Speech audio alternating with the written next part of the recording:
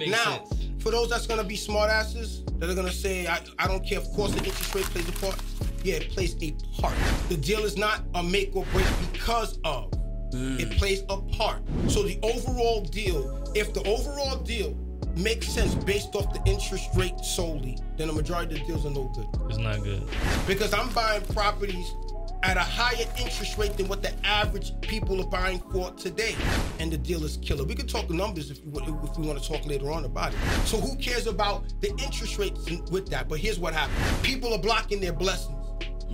Reason why they're blocking their blessings is because they focused on the interest rate.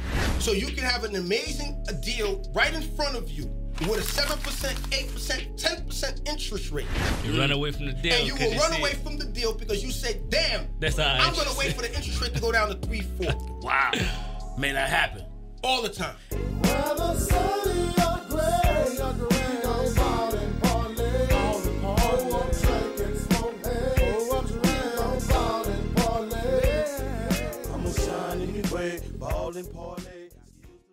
So listen, welcome to the No Stingy Energy Podcast, where we discuss all things from health, wealth, relationships, entrepreneurship. That's what we talking about. But today is special, man. Real special, man. I think it's gonna be a good one. I think it's gonna be different too. Yeah, man. We got my guy Welby in the building. Appreciate you fellas, man. You know What's going so on, much, man? Happy you actually came here, man. Yeah. Thank you, brother. Came all the way from New York. All the way from New York, yeah. It's crazy, man, because it's like when I hit him up, you know, he was like, you know, it was no question. Answered the phone, you know what I mean? No ducking, no weird responses to questions, you know what I mean? It was all That's solid. hard to find these days. That's Very. crazy. Appreciate that. So I hear, right? That's what I hear. That's crazy. You know? It's hard to find real people. No doubt. So I know you in the real estate space. Yes, sir. And I know that you kind of approach that from, you kind of teach from a very real space, not what I would consider the Instagram fluff version. Well, fucking keep it real. Yeah, not with the bullshit. Not with the bullshit. Yeah. You tell the ups, you tell the downs. Now, most marketers, just keeping it real, feel like that approach may not get you a following as fast because most people want to hear the bullshit. Most people want to be lied to. Yeah. Let's just keep it real. They just want to see the highlights. They want to see the highlight reel. They want to see the money, the cars, the houses. And that's it. That's it. What made you take that approach? The real approach. Yeah. The reason why I took the real approach, getting onto social media is something that I was like against doing. Why? Gotcha. I didn't want to do it because you don't like people in your business? Yeah, I'm private. Damn, man. I'm private and all, right? I'm the same way. Yeah, so I didn't like people in my business. But what happened is that I've been through so much in this business, in real estate. Right. And I prayed on it, and I said that if God will allow me to be at a point that I can have the confidence that I can educate and share people the information, I want to be as authentic as possible with my life experiences. I wanted to have a road behind me of the things that I've been through. So when I'm speaking about it, I'm speaking about it from experience, not just because of clickbait or using triggering words. And that's what I wanted to do. So when I started getting it on Instagram, I believe I got on 2017 after fighting myself on me and my twin brother, actually. I got a twin brother. And we were both fighting each other about should we do it or should we not. And then I said, you know what, I'm going to get on Instagram and I'm only going to show my life as a real estate investor. I didn't want to show too much personal. And I've made a lot of money in the business over the years. So a lot of the things that people wanted to use as far as glitters and glam, I've been living like that for a long time. But I didn't want to do that. I wanted to show what it took for me to do that. Gotcha. And that's where I've been at. So to your point, when you said about growing, it took longer. It definitely took longer, but I'm proud of the things that I've been able to accomplish. And in these last few months, it's been like fire. And I'm thankful for everybody's support. No doubt. I like so real quick, man. I'm going to go ahead and introduce myself, man. My name is Byron, real estate investor out of Houston, Texas, primarily focused on the wholesale space. We do a lot of creative finance, fix and flip, new to the build to rent space. Yeah. Definitely excited about that. And so I just want to give people that perspective from where I'm coming from. Oh, you want to introduce yourself? What's going on? O'Neal Parker, real estate investor, entrepreneur. Been in real estate since 2016, full-time entrepreneur 2020. And I do all things real estate, but my primary focus is buying as many rentals as possible. I love passive income. And I also love educating our people because our people, we buy so much shit, but we own nothing. So that's my thing, man. I like to teach our people how to get it done. You want to go ahead and do a quick intro? Welby Aselli at my best 197, first generation Haitian American.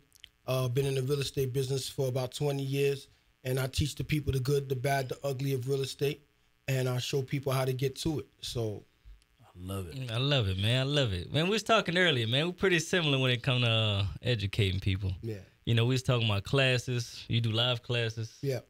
You be on that joint 3 hours. Yeah. Man, I got plenty of 3-hour videos myself. Yeah. And literally I'm on it. There's no other people. Yeah, there's no. Well, you might have a guest or so. But there's no bait and switch because I know a lot of you. I could talk to your cameras, right? You know, marketers. Okay. I know a lot of you students that have paid people and have been disappointed after you paid these people and they don't show up. Or what they presented to you was going to be a live, interactive situation, and it's actually a pre-recorded to make it appear as if they're live with the fake comments and in the chat and all. But we don't do that over here. We don't do that over here. How you feel about that? Yeah, because it's kind of like false marketing. So you think these marketers? You think they're marketing to actually educate the people, or are they marketing for the money? You know, the thing is that everybody is sensitive because they think that you're throwing shots. However, anybody's getting to their money, especially if it's legal, because what they're doing is not illegal. Yeah, right. Then go ahead and do it, right? But I think that the purchasers, the consumers out here, you're a lot more smarter than these people would like you to believe that you are. And if you would just do a little bit of investigating. What type of investigating you talking about? To be specific, so we can teach our people how to know the the difference between the marketer and the actual person that's doing the business. Well, so how do you? Well, we're talking real estate, right? Yeah. It's not that difficult to present you some HUDs, or deeds, or closing documentations. Or GFEs, pre-approvals. So they need to just be asking those questions when they're in a DM asking for help. I can't even listen, man. If you, God forbid, you have a medical condition. God forbid, and you have to do a surgery, and that surgery they have to open you up to remove something so that it could save your life. I would like to think that you're gonna get you're gonna see the initial doctor and to get a second opinion, and then you want to be able to see their what's the word I want to use? Resume? Their resume. Thank you to the ability that what they can do before you jump on somebody's table and let them cut you open. And cut you open. So listen, what people are doing to you, they're cutting you open financially. Ooh. How they cutting you open financially? You're walking into these rooms and they know economically you're not in a good space. Ooh. So what they're doing to you is they're tugging at your heart, using triggering words, setting you up, and indirectly asking you strategic questions to see where you at credit-wise, where you at employment-wise, to gut you open. Ooh, and then take what you worked for.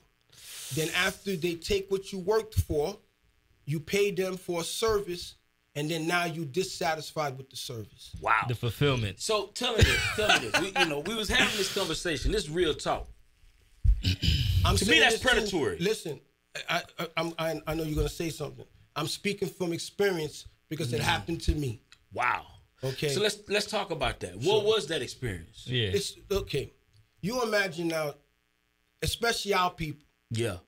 We are economically in the same space that we were. I forgot the decades ago. Yeah. We have not grown. Yeah. We have not moved. Went declined probably. We have not moved. We have not moved economically wise, wealth wise in this country at all. Even though it likes to appear because people got Toro. Wow. Right. People could get loans Let's for these exotic cars for real. 15-year loans. Yeah. And you're paying a mortgage on right? on a vehicle. On a vehicle, right? And then it doesn't work out for you like you thought you were going to with the Toro, and now they're about to take it from you. Oh. It's just being real. Yeah. I'm not throwing shots. Yeah. It's just real talk. I was the dummy too. Not with Toro, but the experiences, the reckless behavior, trying to find that shiny object. Yeah, I did it too. So Wow. when I'm saying what I'm saying to everybody, when I tell people I understand, I did it too. Wow. So you paid a mentor? I didn't pay a mentor, but the people that are in this business indirectly is mentoring you. Who are these people that are mentoring you? The people that are all licensed that essentially is working for you. When I say for you, I'm talking about the qualified buyer / investor. Nothing in this industry moves without the qualified buyer and or the investor.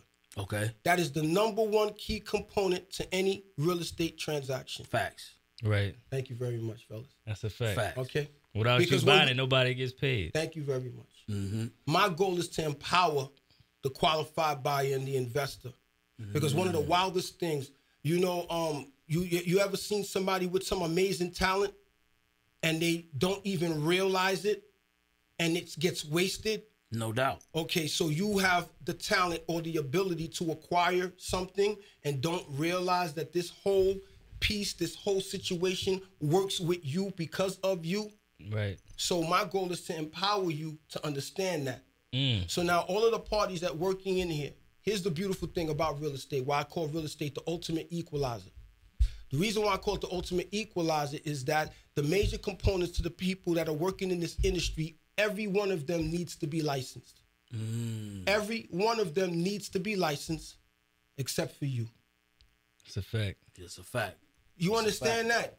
That's a fact. So you are... Break that down. Break that down. So now, I don't have a real estate license. I don't either. Me neither. You hear that? Every But we audience, I hear control, this. we control everything now. Thank you. I hope your audience is hearing what we're talking about. You understand why I say... So they work for us. Thank you. This is why I'm here to empower the qualified buyer / the potential investor. Yeah. Okay? Yeah. That's why I turn off a lot of people, contractors and all, because how dare you educate these people on how you run and control the contractor that's essentially working for you. Wow. You telling me that I'm the only one that's been robbed by a contractor on this planet? Facts. You're not.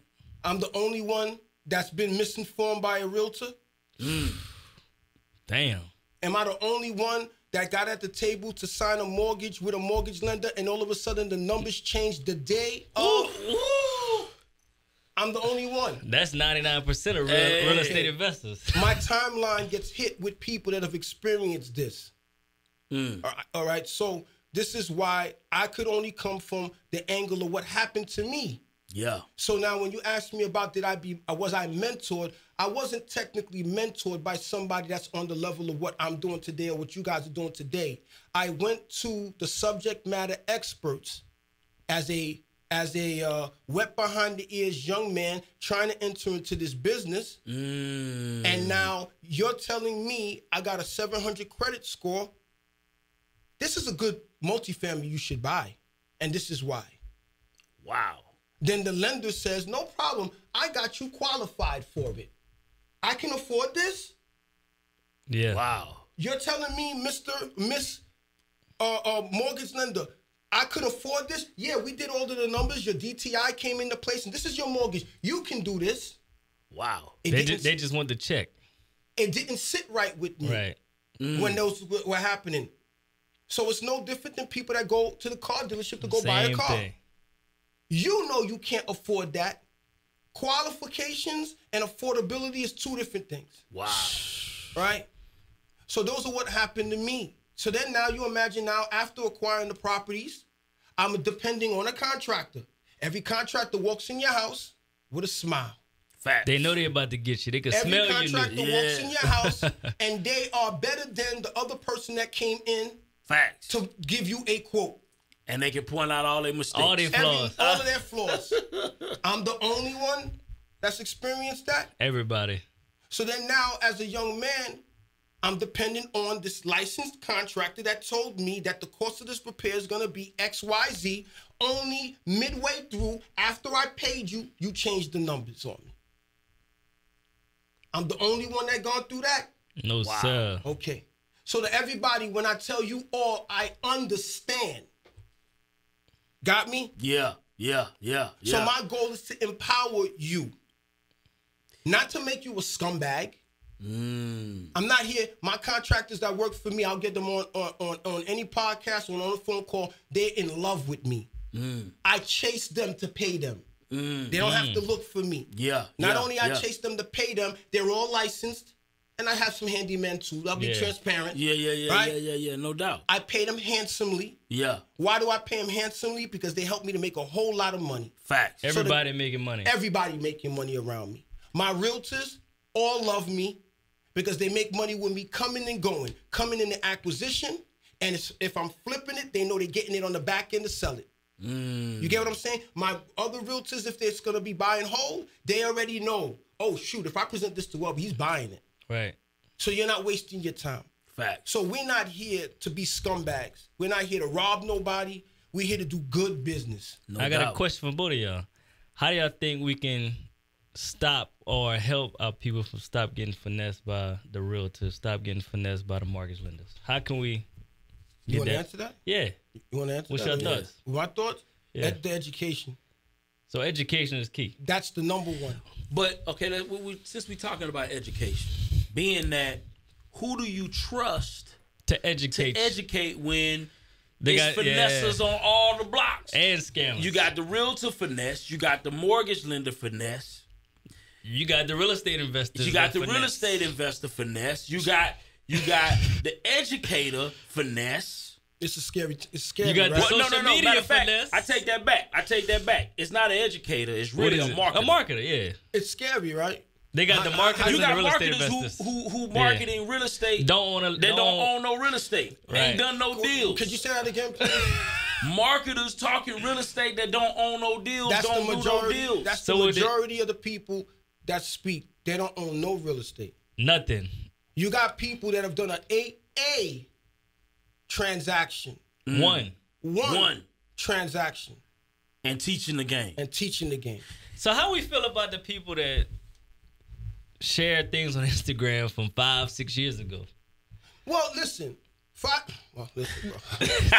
shit is out of date. Yeah. Because the market has changed since then. The market has changed, and there's nothing wrong because I'll show properties that I own. But you still doing it now. I'm still That's doing the difference. I'm still doing it now, but I'm active. Right. So even we talking if about I'm the people talking from... about, oh yeah, forget about it. You see them all the time. If you listen, I'm only here about real estate. I don't know nothing about crypto. I don't know nothing about Bitcoin or none of that. Real estate. Yo, my man.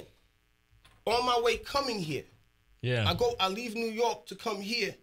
Then my team know I'm not here, and they now all of a sudden they're calling me like they don't know what we're supposed to be doing. I'm getting inundated with calls with either tenant issues potentially or whatever construction work that they're doing. Yeah. How is it that you out here investing in real estate and you never see no real estate? You never see no real estate. That's crazy. You never see you having a dilemma with a construction project not going through in the manner that you expected, because the majority of the time that's going to happen. Right. Or you not talking about the fact that you have a tenant that had to boo-hoo call you that they couldn't afford to pay this month. Yeah. And how you addressed it. Everybody's winning at all times except me? Nah. I'm the only one. I've had people message me and say, damn, bro, maybe this business ain't for you, man, because you be just showing L's. Wow, that's real. This is real business. This is real business. Yeah. And I having people messaging me, you taking too many L's. If you doing this business to scale, at a high level, it is impossible that you're not going through issues. You're not taking losses during the course of the year. No doubt. Impossible. You got some type of issues. Okay, so we've been making money in this business long before social media gave us a name. Yeah. Social media happens to die. Don't forget what happened with MySpace. What you think? There's not going to be somebody else that's trying to come after the head of Instagram? No doubt.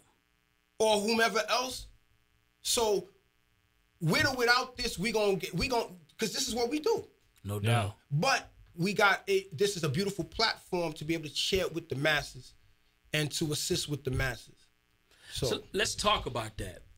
You decided to talk about the good, the bad, the ugly. Mm-hmm. Most people ain't sharing marketers don't share. Matter of fact, but maybe, just maybe, they're not sharing it because they don't have that experience. They don't have the losses to show. Because they don't have the wins or the losses. But a lot of people don't even show that they're actually doing the business. Why is that?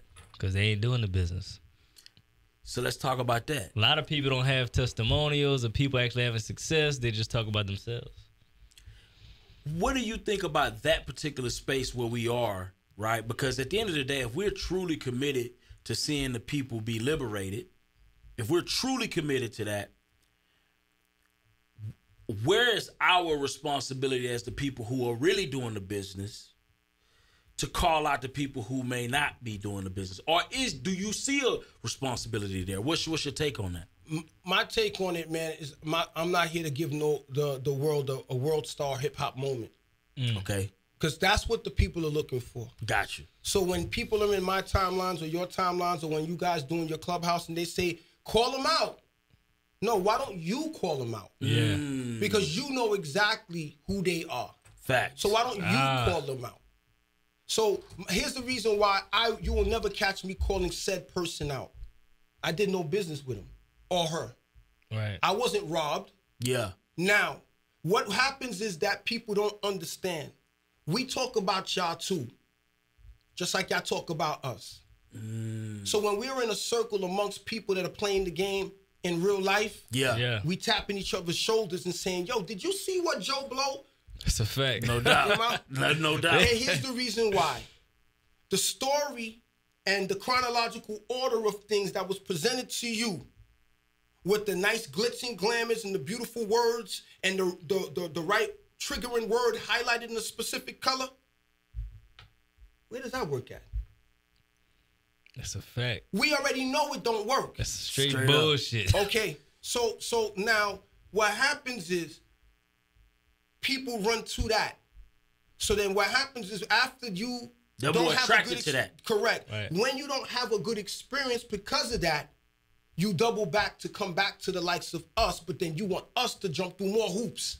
To fix that. Wow. I'm not doing that. Wow. I'm not doing that. So whose fault is it? Whose fault is it? I think it's because the consumer is always going to go to the shiny object. But as a they consumer, gonna ignore you and tell you in your DMs, "Hey, bro, why you showing too many L's?" But you gotta. And how about this too? How about you showing too many L's, but then all of a sudden when you showing good, they said, "Why would you record something like that? If you really wanted to do good, why would you record it?" You see the contradiction? It's always a problem with everything. No matter what. I bless my tenants, man. I mean, I look out for my tenants. Yeah, I seen that video with the tenant. She couldn't pay it, and you got a hotel. Correct, and I didn't do that for her. I've done it for multiple tenants. So what's the reason of doing something like that? Because most people wouldn't bless somebody that's not blessing them. First a off, lot of people not givers; they just take us. Yeah. I'm not holier than thou. Right. It was a business move. Why I did that? Okay. Because I needed her out of my apartment. You haven't been paying no rent. Right.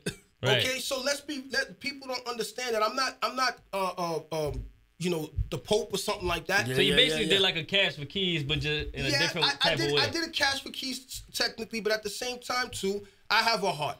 Yeah. I have the financial ability to do something. Yeah. So it was in my heart to do it. Got you. When I recorded it because there was legal action, because what people didn't see in the video was that the marshals was outside with the moving company to put her out in the street. Oh. Wow. They didn't see that in the video. Got you. So I recorded it, and I did it against my advisory of my attorney. All right? But I recorded it so that I could show what happened in case she doubled back and said something else. Got you. But then if you notice, I didn't record her face, and any parts that was recorded with her face was deleted out so that I didn't have that, and I put it out. Yeah. I didn't expect it to go viral like that. It was being talked about everywhere. Yeah. All right. So that's what that's how that played. That's how that played out. But here's the thing: why shouldn't you record something positive? Straight up. Yeah. The logic And of it's saying, a negative world too. The logic of saying recording something positive should be done in hiding, but record something negative and put it and blast it out to the world. The logic of it makes absolutely no sense. Right. You understand? So that, but I put it out. People love negative shit though. Absolutely. They love it. So that's why, going back to us calling people out, you will have quadruple the amount of people on your live watching, so they can see two men, two women, men and women attacking each other. Wow. I'm not doing that. So you think it's more people want people to call it out for the attack, for the theater, for the entertainment, for the entertainment, Absolutely. but it has no real value. Absolutely. Right. So here's the Because thing. they ain't gonna buy the shit anyway. Now, for those that are doing it, that are calling people, my hat's off to you. Yeah. It's a lot of respect because you are putting yourself in it's a difficult circumstances, yeah. right? You potentially could be closing doors. So for the ones that have the heart to do so, my hat's off to you. I'm not. You're not the one. That's not the lane that I'm in. That's not what I'm doing. So, Speaking of that, we had a conversation Yeah. about scammers on Clubhouse. Correct. And so I feel like it was a fruitful conversation because we were able to expose some things. Mm-hmm. But also in that conversation, it was a lot of emotionalism. Right. It was a lot of people making claims with no facts. It was a lot of people, dropping information that didn't have real receipts, but it was just this person's a bad person. And this I heard person's this, this, and I heard this, and I heard that. Right. Both sides, it's like, yo. It's bullshit. Like, if you didn't have the experience with that cat, how could you speak on it? You shouldn't even be speaking on it. So, bro, because I feel like this is my issue.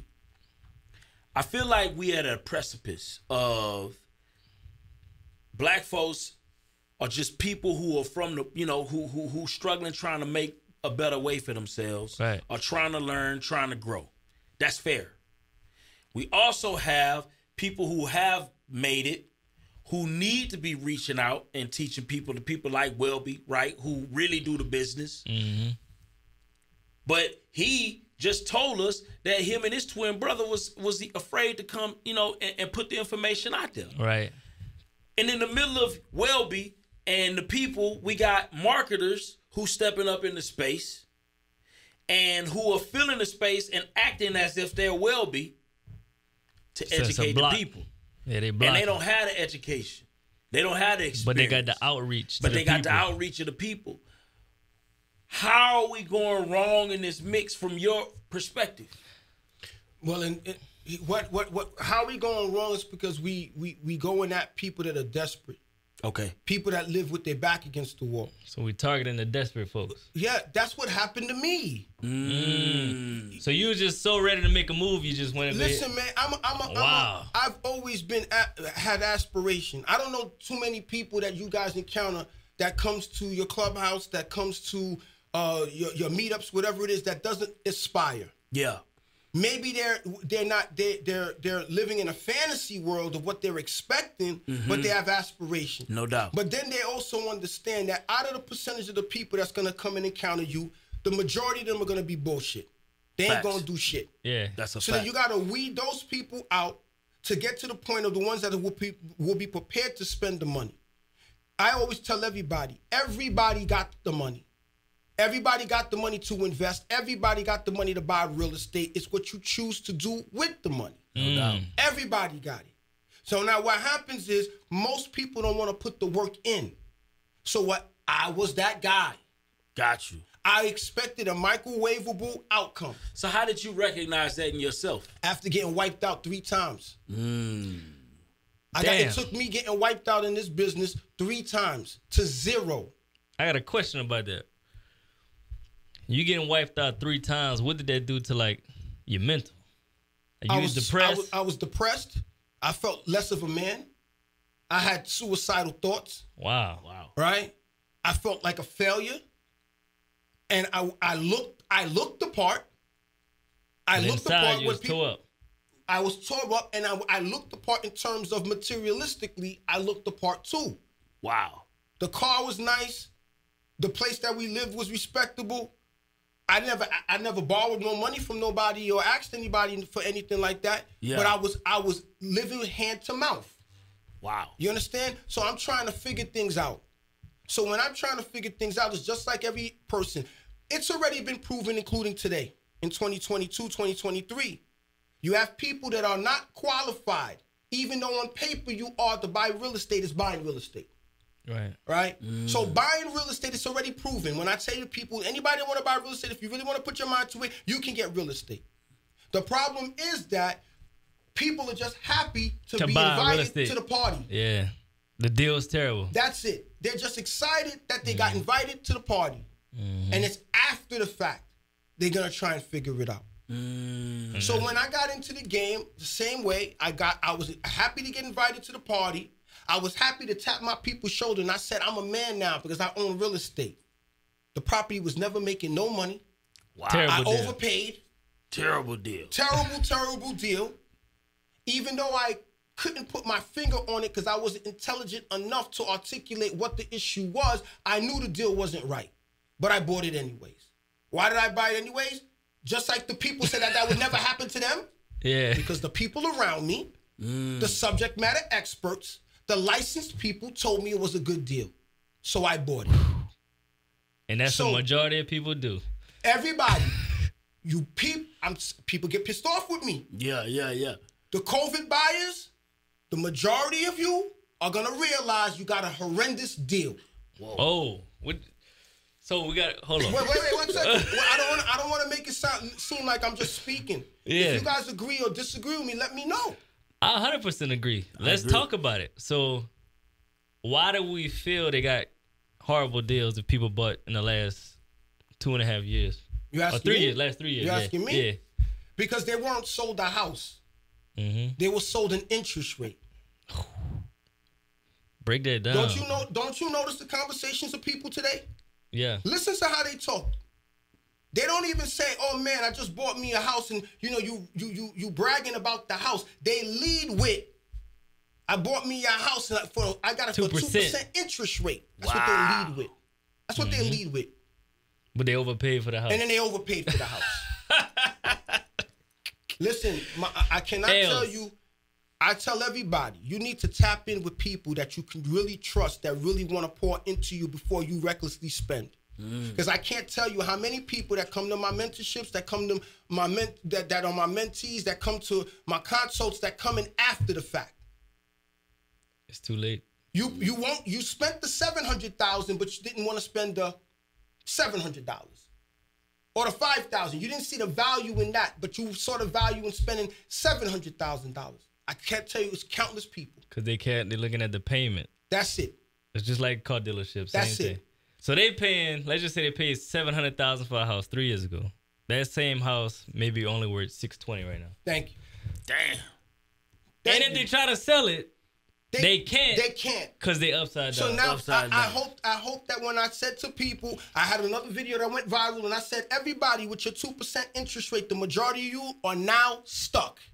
Congratulations. You got to sell it subject to. Subject to. And you got to keep your name on that paper. Thank you. Facts. Because. And then you know what? Instead of people, however way the video was displayed to get people to view it, listen to what was being said. Here's the thing. In real estate, the whole conversation is about math.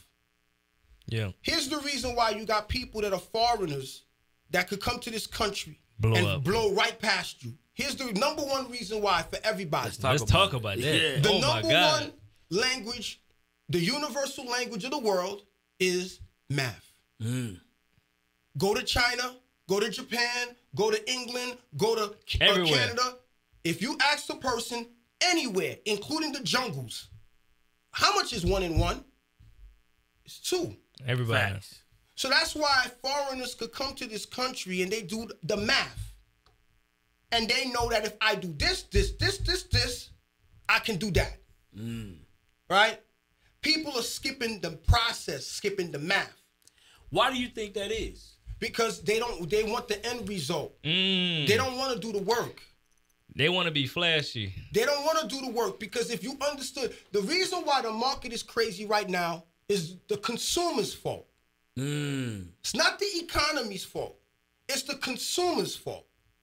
Reason being, if you were to try and sell a house, I got an apartment. Let me make it as an example, real rental. And I get top market rent for my apartments. No doubt. And I said, you know what, man, I'm gonna rent this out for $200 more. Nobody was biting. Straight up. Nobody was biting. So you know what the market told me? Yo, Welby, man, bring that shit down. The moment I brought it down, call. A lot of applications. So now everybody, when people are saying, no, I gotta buy it because it's going crazy, you're the one causing it to go crazy. You the crazy one. You're the crazy one.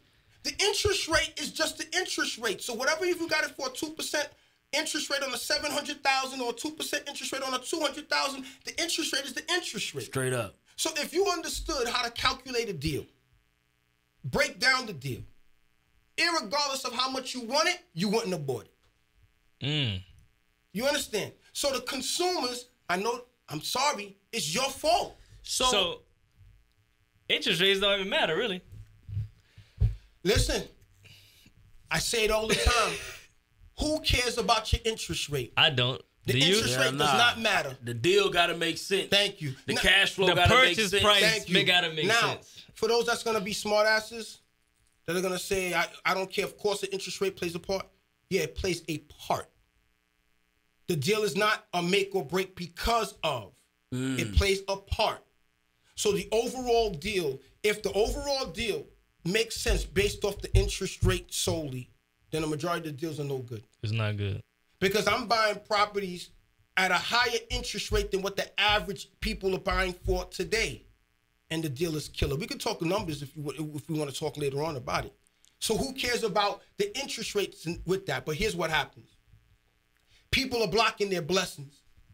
Reason why they're blocking their blessings is because they focused on the interest rate.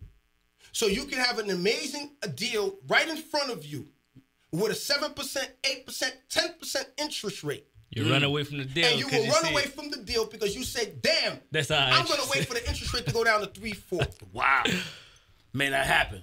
All the time. And then when that happens, what's to say that the price ain't going to The price going to be high. Thank you. So that's why it took me a minute through my L's, through my losses to realize who cares about the interest rate. So let's talk about this. Because you talked about you got wiped out 3 times. Absolutely. So you didn't have a mentor at that time. I've never had a mentor. Do you feel like that could have been a problem? That I didn't have a mentor? Yeah. If I had somebody solid, my net worth would be quadruple what I'm at today. So 3 times wiped out. You come back. What are you doing now to not get wiped out again? So what did you learn in those 3 times that transitioned you into the person you are now, where it's a dub after a dub after a dub? My number one thing is betting on me. It's my number one thing, betting on me. So the other times, the other times, it was with other people. Just like what's happening today. That's why I say that everything that's occurring today is a repeat of what happened in 2004 when I got wiped out. So when I look back, what was the root cause of me losing was that I depended solely on what others presented to me, ignorantly.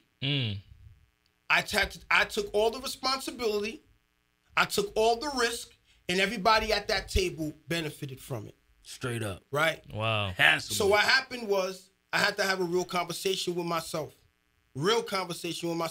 Tear-jerking conversation with myself. And I had to look back and I'm like, you know what? I'm lying. I tell a story I say all the time. I'm at home with my family and I had family members by. And life just hit me. Hit the table too much too. Oh, I'm sorry. No, you good. Life started hitting me. And I felt like I wanted to cry. I felt like I had to just let it go. Yeah. But as men, you don't want to. Nah, no doubt. Yeah. Sometimes you got to, though. I'm like, hey, excuse me, I got to go to the bathroom. So I left, Went to my bedroom, which had the bathroom in it, locked my main door, then locked my bathroom door.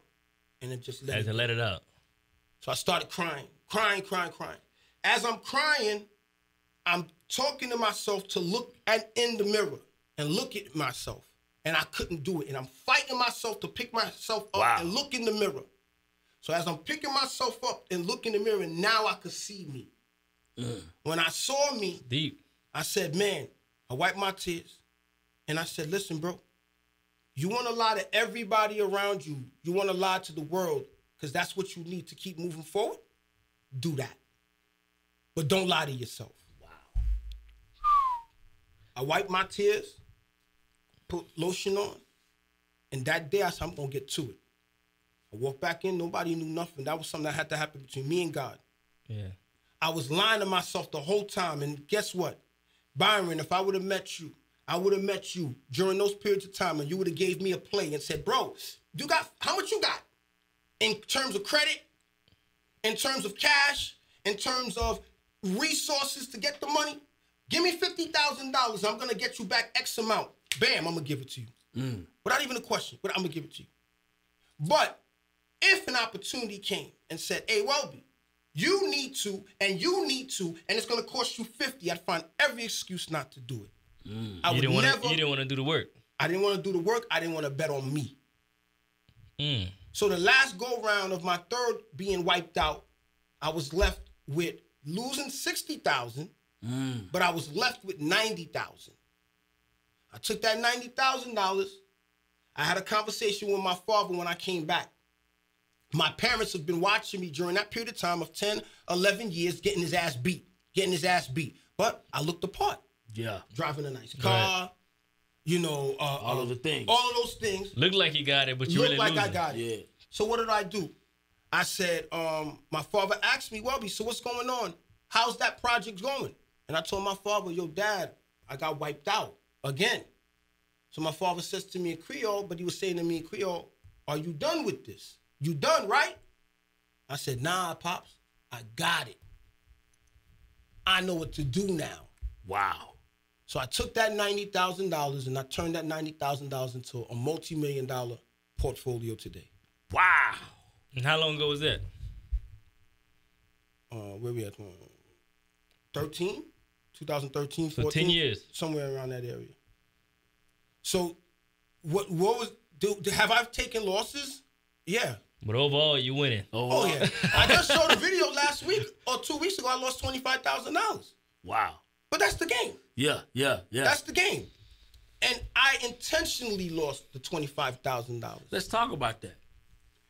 Nobody want to lose. Sometime in business, it's better to take an L or take a loss to move forward. Right. So in that deal, I had so much of my money involved in it, plus I had hard money in it. Yeah. It made more sense for me to take the $25,000 loss intentionally to get back all the money, pay back the hard money, because your business partners, i.e. the hard money lenders, for example, you have to take care of them. No doubt. They cannot know the pain you're going through. Nah. Because you're going to need them again. You got to take the L. So I took care of them, but I had a nice stash left. I took that and I invested in another situation. When I invested in another situation, it yielded me in net profit over $140,000. Whoa. Off the 25K loss. Get what I'm saying? Yo, it's monopoly. Yeah, that's what I'm saying. So, but now you want to keep putting in that work that you have that cushion to be able to. No doubt. I have right now in apartments, bro, I have a ton of apartments that are vacant purposely and are fully renovated. Why? Thank God I can, because the properties cash flow well. And then now I can be more intentional on the level of tenants that I get. No you doubt. don't want any tenants. You don't want anybody. No. So I got a 6-unit building. It's only 2 apartments been rented. It's been like that for 7 months because the pool of tenants that have been coming through, I'm not feeling low quality. It's going to cost you more money anyway. It's going to cost you more money. But I didn't understand that then. You accepted the first person with the voucher. Whoever comes in, they got the cash. Let's go. Yes. 2 months later, it's a headache. There you go. Let alone if you have a tenant that's a problematic tenant, you afraid to confront them. And I'm not talking about confronting them on some street shit. Yeah. Because you're afraid, business-wise, because you're afraid, what if they don't pay? Now I got to carry this. They ain't gonna pay anyway. When you start to understand how to approach this business right, no tenant runs shit. Straight up. No tenant. Or word, you got a dog and you weren't supposed to. Listen, I'm giving you 10 days. That dog got to be out of here or you out of here. You know what I'm saying? Wait a minute. You moved in your boyfriend or your girlfriend. Yeah. Listen, they can stay. They got to pay. You got to pay. But I didn't understand that then. Wow. I didn't understand that then. So I'm here for the empowerment of the investor. I'm here for the empowerment of the qualified buyer. Wow. I want to say something to people, everybody. Everybody got to pick a side. You either a retail buyer or you an investor. Some people could be smart enough to be both. Yeah. But the majority of the people, especially at the very beginning, pick a side. Straight up. People don't know how to pick a side because they're not educated enough. They have a assumption. So you assume because you're a retail buyer, you bought that 3-family or that 2-family or that 4-family. Oh, you're gonna live on one side. You're gonna live rent free. It was a good deal. Or you're gonna be a investor, and then you bought that property for a certain price, and then you wonder why you're not cash flowing. So pick a side because investors don't pay retail. Not at all. There's a reason why investors don't pay retail because we have to factor in within the purchase of what we bought, what it's going to take for us to level this property up and then be compensated for it. Retail buyer, if you want to be a retail buyer, there's absolutely nothing wrong with it. You and your husband or your wife want to get your forever home for you and the kids. It's costing $1 million. It's worth $1 million. You guys are affluently employed and you're okay with that? Buy it. There's nothing wrong with that. But you have them trying to mix the two and then saying, well, I bought the $1 million house and the person told me that my property's going to be worth $1.1 million in the next year. That only started happening during COVID. Poorly educated. That's the only thing that time that happens. And then if you do understand, even if it did went up to 100,000, cool. What are you gonna do? You gonna refi? You barely was able to be qualified to buy it in the first place. So if you refinance, what happens? Your mortgage is gonna go up. When your mortgage go up, you barely can afford it now. But guess what? You cashed out some bread. What are you gonna do with that bread? You're gonna use that bread as they taught you to go buy something else. Now guess what you just did? You bought two properties. Now you got 2 properties over leveraged. Wow.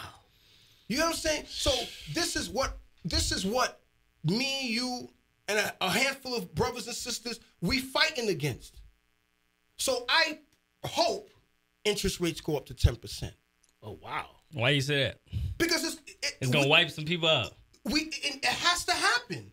Let's talk about that. Why do you want the interest rates to go up? Because it's going to calm this market down. Maybe I'm being extreme saying 10%. Maybe I am being already extreme. at 7. Right? But why? But it's not impossible. Because when I first started, my interest rates were 13%. So I would say if it do go up, it's going to wipe out a lot of people. No doubt. Because a lot of people look at, interest rates high, I'm going to just wait till it go down. Yeah. But us as real estate investors, the interest rates don't matter because we buy prices so low. Yeah. No, you got to buy it. Yeah. The interest rate reflect the price. It's going to have real estate investors only because we know how to play in any market. And people got upset when I said that. And I wasn't throwing it at the retail buyer. You retail buyers, it's going to help you too. But when you don't understand that, you thinking that we're saying it goes up to that because we want to push you all out of the game and we can eat it all up. No, it benefits us too and it benefits you. No doubt. Because the market needs to pull back. This artificial appreciation is not sustainable. It's too high. It's too high. So we got to do something to pull it back. So that's why I say what I say about that. And if people would just simply do the math, they'll understand that the reason why I'm saying that is not greed. This is what would help to pull back the market, bring prices to come down high. To make it more affordable. I got a question, man. So you do rentals, you do single family, multifamily, or just straight multifamily? Rentals, it has to be 3 units or more for me. So why is that? Well, this is how it works good for me in my market. Yeah, you're in a crazy market. Well, I could do that over here too. Yeah. Give me a couple of months to do some recon work. I'm gonna do that over here too. What's wrong with the single family? It's just for me and my business model. I don't want to rent a single family because you have all your eggs in one basket in terms of that asset. Yeah. Gotcha. So that's the reason why now you have areas in this country that they don't have the ability, they don't have an abundance of multifamily. Right. So I understand. So then obviously you have people that are buying single family homes and they're killing it. So do that, but do it right. Right. But for those that are in areas that have multifamily properties, for me, I just find that if I could get a single family or a duplex, I'm flipping the property. If it's a 3-unit or more, I'm keeping it. So then I use the flips of the properties as a way of injecting money into my business so that my business could keep performing. So, I like that. Which one you like better, flipping or rentals? I love them both, but... so they work hand in hand, though? Yes, but what happens is if you... I don't want to say follow my process, but if you follow my process, it'll get to a point that if I never flip another property today... You good. I'll be able to keep buying rentals because the cash flow is heavy, extensive and my overhead is low. So I've always kept my overhead low. My living expenses, if I told you guys, you'd be like, get the fuck out of here. My living expenses. Yeah, you're in Connecticut. Well, I live in New York. You live in New York. I live in New York. I have properties in New York too, but my portfolio is in Connecticut. But for those people that are going to say about Connecticut, fuck Connecticut. With love, no disrespect. I love Connecticut. The reason why I said that is that's why people be always hitting you up, me up, you up. Hey, what market do you think I should invest in? Every market is good. You gotta know how to work the market. Strategy. Pick the market. Do your recon work. You might realize that's a market you shouldn't be in. Pivot and go elsewhere. What's some key indicators you look for to like know if that's a good market or a bad market? Listen, I'm in Connecticut, so I talk extensive on that. If we're talking about rentals, it all depends on acquisition to acquisition costs to whatever you're gonna do to rehabbing it if you need to what will your expenses be when you deduct all the expenses. New York is extremely difficult to cash flow. New York is predominantly an appreciation play. Gotcha. I don't want to play the appreciation play. Yeah. I like playing the forced appreciation play. So I rehab don't, work. Correct. So I don't really buy it in New York much anymore. But I got friends of mine that killing it, but they've been in it so long and they're in at a certain point that they can keep the machine going. Yeah. Right. But for me, where I'm at is if I'm buying a single or a duplex, it's because I don't like the level of the cash flow. And here's the reason why. When people understand the math, an additional $20,000 to $30,000 mortgage. I'm sorry, brother. An additional 20. I talk with my hands. Nah. An additional $20,000 to $30,000 purchase price on a mortgage equates to. With 300. I don't know. About $200. No, I don't even think it's that much. An additional $30,000. So now think about this. Most people will just solely focus on the purchase price instead of focusing on the deal. So now, let's say we have a duplex or a single unit. Let's say, I'm just giving up quick numbers. I can get a single family for $200,000. At $200,000, I do 20%, 25% down. I don't focus on and depend on FHA or these other programs. I'm not knocking people that do it. We can talk about that too. I'm not knocking people that do it. But I think that people have to be careful, especially in our community, because we block our blessings when we focus solely on utilizing these types of programs. So as now, an investor, you shouldn't be looking at that anyway. Exactly. So now, let's say I bought a property for $200,000 and I put 25% down, so that's $50,000. Let's say the mortgage. I'm just throwing up a number again. Once again, let's just say the mortgage on it is $1,500. $1,500. How much can I rent this place out for? $1,800. That means, just being raw numbers, I'm doing $300 a month. So I bought it for $200,000. How much can I buy a duplex for in that same area? I could get it for maybe $220. At $220, the mortgage now is going to go from $1,500 to $1,800. But now I got two apartments, $15. Now I'm at $3,000. But that's the matter. Yeah, $3,000. Yeah. Did I do it right? Yeah. Okay. Yeah. $1,500. Okay. So now that additional $300 increase was absorbed in the second apartment, and then the rest of it is pure profit. So now go to the third. The third, I would be spending maybe an additional $50,000, $60,000, and now I got me a 3-unit. At a 3-unit, how much was that? That would be 4,500. 600, 700 additional. But now I'm making almost 2,200 if I think off the top of my head, and net profit in addition to what you were already making. So you look at it You pay a strictly little bit math. more, It's all. you get more cash. So when you talked about your living expenses, Yeah. since we on the topic of math, because here's the thing though, now real talk, a lot of people think, right? Because I'm sure you're probably well into the 7 figures in terms of net worth,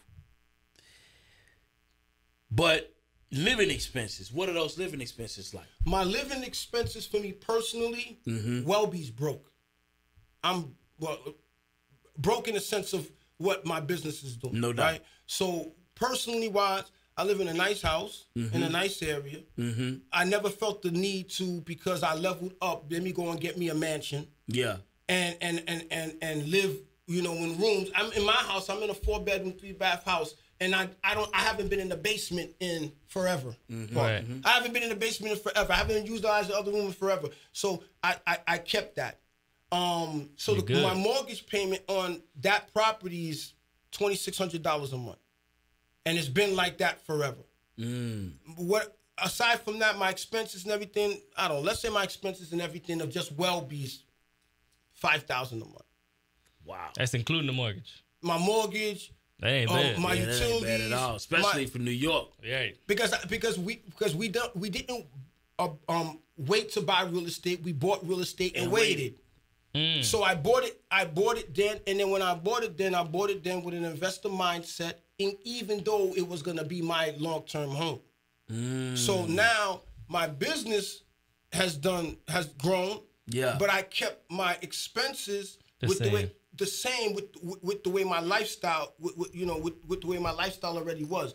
Did I buy myself some things to reward myself? Yeah, I bought the Ferrari. I still have that. I bought the 6-figure other. I got a bunch of cars, but my expenses stay the same. But when I bought those cars, I said, let me buy that property, and that property's gonna pay for that car for me and give me a surplus. So the assets pay for the liabilities. Absolutely. So you don't believe in, I got a new house. No, like for the people that have jobs, I got a raise in my job. Let me go buy another car. I don't think at that moment you should. I understand the feeling and the feeling. That's what our people do. Yeah, I understand the feeling and all, but I think that if we could be patient, the delayed gratification would be huge. We need to learn that. Yeah, I think that would be huge, and that was part of why I missed out, because I had an opportunity to buy a brownstone in Brooklyn years ago, and I just need to come to the table with $30,000, and I would have got it. The bill, and I decided not to buy it, and I decided to buy a Lexus. Wow. For $33,000, and then I borrowed the other $3,000 for my mother. So you really took a big L because the Lexus go down in value, and that brownstone probably it's worth about $2.5 million today.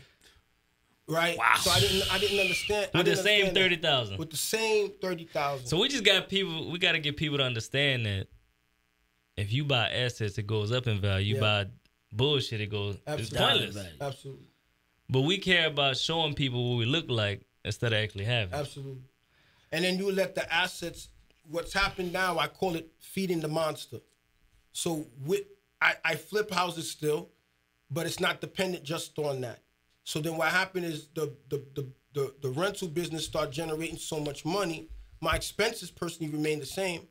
I take care of the people that work for me, but they're not salaried. They're paid based off of jobs that I have. So my job is to keep them busy by getting more jobs. But if the job slows up, my expenses slow down. Goes down because I'm not. So how do you set that up? Like who all do you have working with you, and how did you set that up? Well, the person that works predominantly with me is my brother Jeff. He's a good friend of mine, and he used to work in the city of New York, and that's how I got into Connecticut. And he's the one that said, would you ever think of coming to Connecticut? And I've never been living in New York all my life.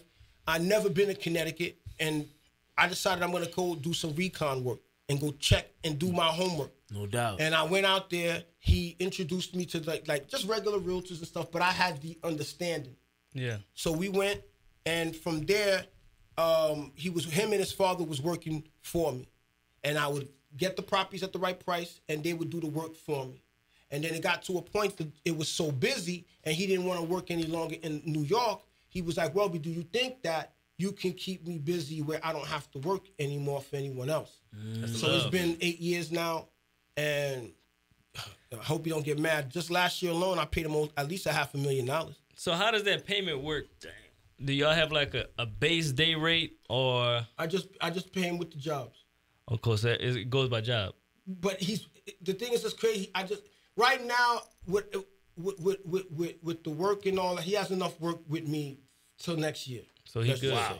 So it's just work. He's just working. I got a bunch of apartments that tenants either are moving out, and now I didn't do anything to those apartments at the initial purchase. Now they're moving out. So look, now I think I got a tenant moved out yesterday. I have at least 4 or 5 apartments that got to get fully renovated.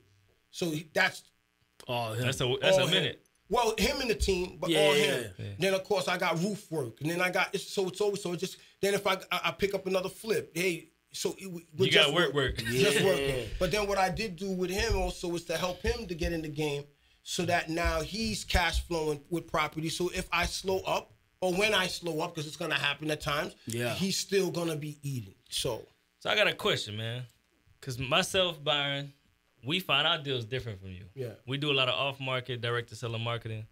How are you getting your deals? 85 to 90% of my deals I get off the MLS. So why do you shop off the MLS rather than doing direct-to-seller marketing? I've tried it. It never really worked for me. I've bought off-market deals, but it never really worked for me in that way.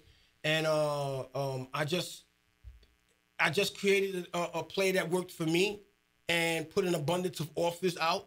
And what happened is, because I'm buying so much, off-market opportunities come to me anyways. And here's the thing: I'm not buying based off of quantity. I'm buying based off of quality. So people are looking for an abundance of property. You keep buying. I don't need to buy in that way. I'm looking for a deal that I'm keeping, and that's what I focus on. Gotcha, I got you. So I noticed a lot of people, right when they get in real estate, their first thing they want to do is get a realtor and shop on the MLS. How could they do better at buying actual deals? Because you still can buy deals on the MLS. Yeah, it's possible. How do you actually purchase a great deal on the MLS? Because I know, I know, Byron know, people get into real estate, first thing they do is get a real estate agent. Of course, the real estate agent job is to sell them a deal. Yeah. Sell them a house. I'm sorry, sell them a house. Yeah. You know, the house may be listed for 100. The realtor may say, look, if you come in at 95, 90 is a great deal. But us as investors, 10% ain't no fucking equity. So what would you tell those people that's looking to get into real estate if they want to use the MLS, they want to use the agent? How should they go about actually finding a deal? Educate yourself. Sounds crazy, but educate yourself.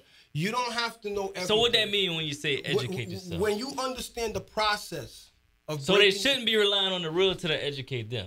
No, you shouldn't. So they should be. You definitely want to respect the opinion if they are an experienced realtor. Experience as in selling houses, or experience on the investor side? Well, most realtors don't understand the investor side. Gotcha. They understand the selling side. They don't understand the investor side. Okay. The thing is that the realtor, for me, only needs to present to me certain information. Gotcha. So as an investor, you need those same type of information. With that information is what you'll be able to utilize to break down a potential deal and then relay back to the realtor how much you're willing to offer. So tell me this, when you approach a realtor with your offers, which we just talked about these offers being very low, you know what I mean, or investor friendly. Yeah. What are these realtors saying back? The majority of realtors don't want to work with investors.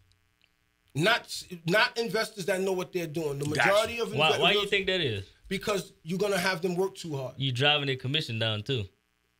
Yes and no, because if you're working with me, you're gonna be. It's just not the first deal. You feed them. Yeah, we're not only doing one deal, so we're gonna work consistently. So if you at a 6% and I say, look, give it to me at 5 or 4, it's smarter to do that because you're gonna sell me a bunch of houses, or I'm gonna buy a bunch of houses from you, and you're gonna call me knowing oh, Welby's gonna buy this. Now you think a lot of realtors thinking that, or they think about that one deal? No, I think that most realtors are thinking about the highest commission they could get.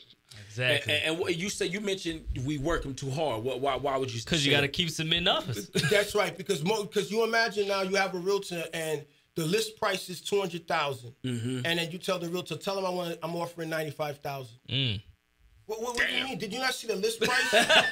I don't give a fuck about the list price. Yeah, I tell all of my mentees, I tell all of the people that talk to me, who cares about a list price? The list price is irrelevant. Straight because up. the price that you have to buy it for to make it make sense is what you have to buy it for. So if the list price matches what you have to buy for, no, guess what? We still gonna offer more.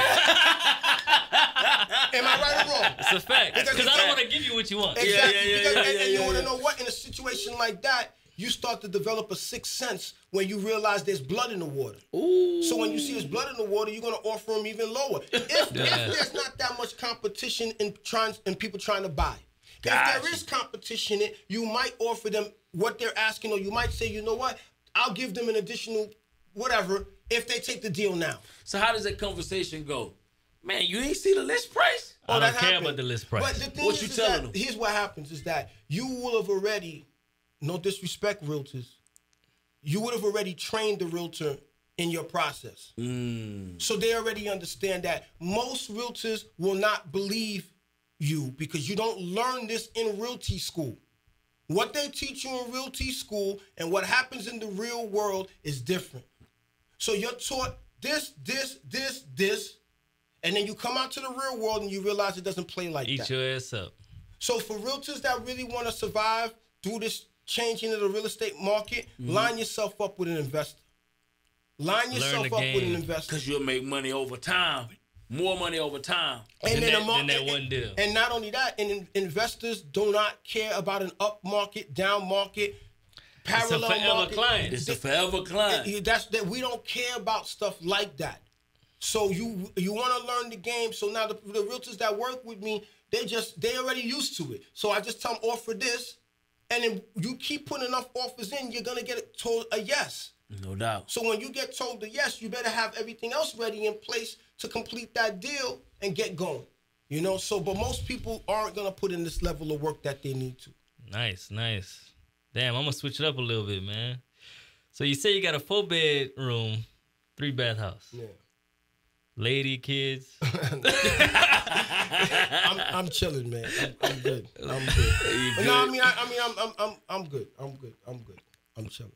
So what that mean? You dating? You single? I'm chilling, man. I try to be careful on my personal stuff, man, because you give already so much. Yeah. Already, and I'm protective of personal things, but I'm blessed. Gotcha. So you want kids, or you're not interested? I'm chilling. All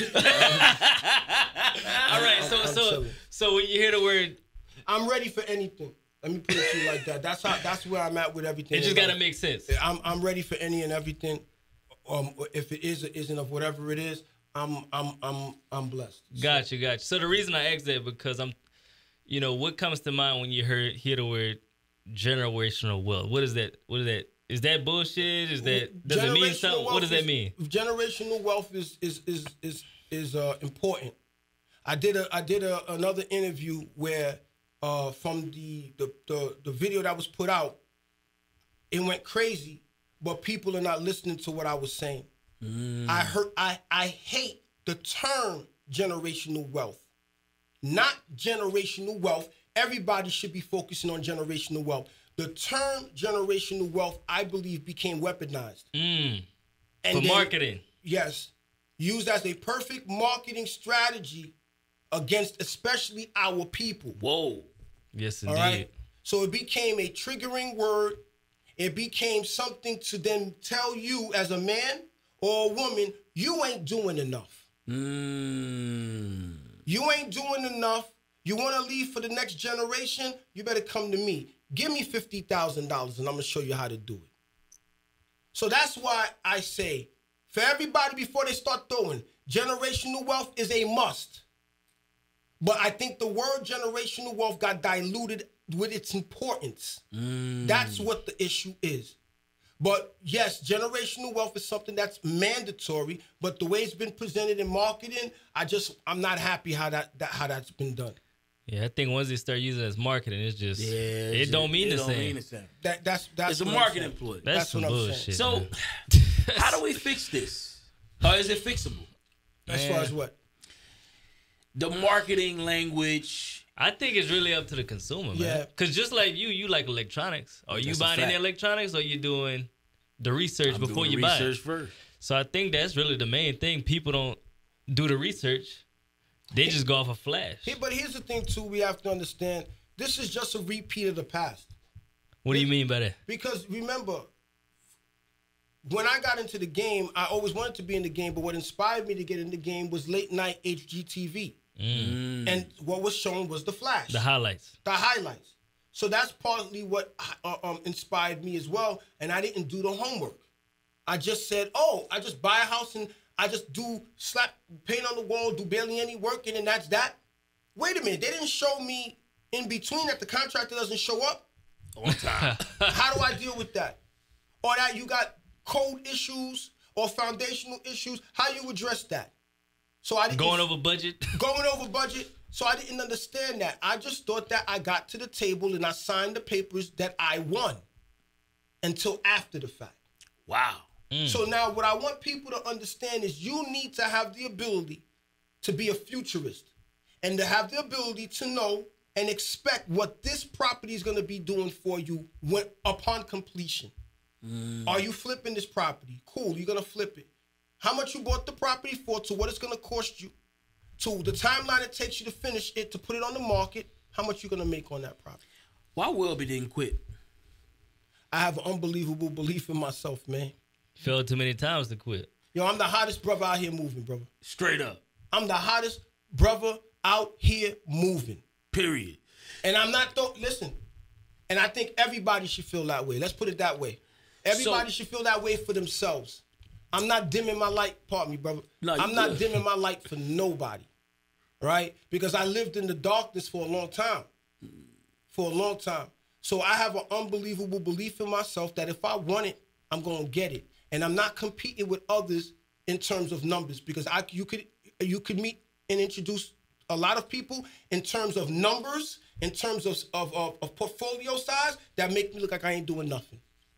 Then I can show you right? And then I can show you a whole bunch that I look like a god to them because of where they're at. No doubt. That's why I don't play those type of games. Yeah. I don't play those type of games. That's why if you notice, I haven't thrown up anything about doors. Or units. You notice I haven't even mentioned that. No doubt. Right? And there's a reason why I haven't mentioned that. Can I explain? Yeah. Let's do it. The people have been lied to. Why y'all lied to? What do people talk to about? They say, so how many units you got today? Whomever they talking to. Mm-hmm. And said person says, I got 200 units. Or I got 2,000 units. They didn't tell you that the units are actually a syndication situation. Ooh. And you own a small percentage of it, but they told you when you bought this, don't worry, when you go and talk to your family and your friends, you have an ownership of this. So you can tell them you got 202, but they didn't tell you that there's another 1,000 people with the same cut. Wow. Right? You offer 200 units, you're making $300 a month. Okay. But so the people lead with that. So what happens is now, it's a mind trick. Ooh. So, Byron, hypothetically, I got 200 units. My brother here got 2,000 units. In your mind, he has to be making more money than Welby because he got 2,000 units. I can't tell you enough how many people. I can't tell you enough how it's many real. people. Yeah. It's real, right? I can't tell you enough how many people. People, everybody. It's about the quality, not the quantity of your deal. So then on the flip side, I know people that have 30, 40 units. Cash flow heavy. And we're not talking $200 a door. We're talking they bringing in tens and tens of net positive cash flow per month right now. Wow. I'm one of them. Right? Right? My brother's one of them. No doubt. Yes, right? Sir. So it's not about the quantity, it's about the quality of what you're purchasing.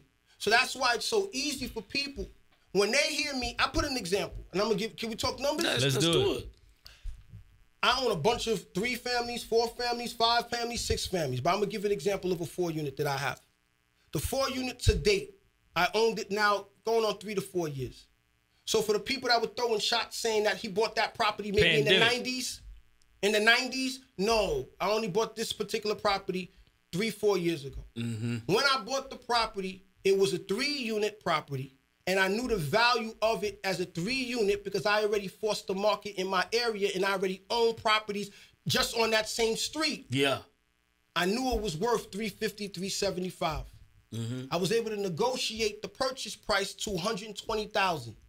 Damn. Why did I get it for $120,000? And it was off the MLS. Why was I able to get it off the get it for $120,000? This particular property would have never been able to be qualified for an FHA mortgage. Wouldn't finance. Why? Because it had broken windows. It was people were living there. Yeah. But it had broken windows and it had other safety things. So if you had an FHA loan, if you had a NACA loan, if you had a VA loan, you could not even have a conversation to acquire it. Wouldn't finance it. They wouldn't even finance it. Didn't meet the and requirements. many of the people that are blocking themselves into those type of deals could have done the same deal, but they were duped into thinking that they can't and they should go this lane. So when I got there, the gentleman couldn't find anybody. And this is pre-COVID, before anybody even knew COVID was happening. And I negotiated with him and he sold it to me for $120,000. Because I have a team of people that work for me, the average person in the area maybe would have spent, let's say $150, $130. I'm just being extreme. Yeah. I got the entire building done for $60,000. So you all in at 180. Thank you. You guys understand because you understand within the business how things work and how you can get things done. And you turn this into a 4-plex. Thank you. You see, man. You see, my brother gets it. So you all at 180 on a 4-plex. Listen, and remember when I bought it, it was worth $350 to $375. But people buying it, I already knew I can get it as a 4-unit. I could make it a 4-unit legally. Ooh, force appreciation, so force from that equity. point, the property today is worth $4.25. I bought it for $120. Listen to the math. I bought it for $120,000. I put 25% down. Mm-hmm. You know how many people would not have bought that deal because they had to put the percentage, not the amount, the percentage. They couldn't wrap their head around it. They would have preferred to take that $30,000 down payment and buy it in another area and own a property that's not making you no damn money than to have gotten yourself indebted strategically with the $30,000. So I financed $90,000. So now I owe the bank $90,000. I have $30,000 in. I spent $60,000 into the property. So that's what, $90,000. Let's make it $100,000 to be safe, just in case people want to say the numbers don't make no sense. Yeah. So I'm all in $100,000. Okay. Remember, I forced the market in my area, the rents. I already did my math on what I can get the rents out for. So today, the property, the mortgage to date, I can pull it up for y'all. If anybody don't believe me, I'll show it to you. Oh, you good. I'll show it to you. And if you want, I'll pull it up so you can tell your audience. Matter of fact, you send it to us, we'll put it up right we'll post it. Matter of fact, I will. Yeah. I gotta do that for you. Boom. The mortgage on the property, and do that while I'm talking. So that the people see. No doubt. The mortgage is $1,170. That's taxes, insurance, principal, interest. Wow. The interest rate, $1,200. it's $1,200. Interest rate is 5.25%. So who cares about an interest rate? So everybody want to know my math now on this? This is a real property I own. Yeah. Okay. So the mortgage is $1,200, taxes, insurance, and everything. Yeah. The first apartment I get $1,300 for. That pay for everything. Everything. Wait a minute. I ain't making Wait a minute. Let's slow this down. He got 3 more units. Wait a minute. Let's stop the fucking press. You said 1 unit covers the whole pays mortgage. everything. Yes. Plus profit. Yes. And you got this thing fully rented. And that's principal, interest, taxes, and insurance. 100%. We can go deeper if you want. Let's do it. The second floor, I get $1,350. So now he profit $1,450. Just so y'all both know, both of those apartments are $1,600 a month apartments right now. So I'm below market. The third floor, I get $1,900. The fourth floor, I get $1,900. Okay? So this property that I bought, everybody pay attention to the numbers. the property's worth $4.25. I owe $82,000. So I have equity, real equity. Heavy. Real equity, not waited for. $300K. $300,000. $300,000. I net profit every month, $5,000 plus. Per year in net profit, I do $60,000 per year. Now watch the math. With this property, I was able to do what we call infinite return. What's an infinite return? Take that money out. As long as you have all your money back in your pocket, the property, you have no risk.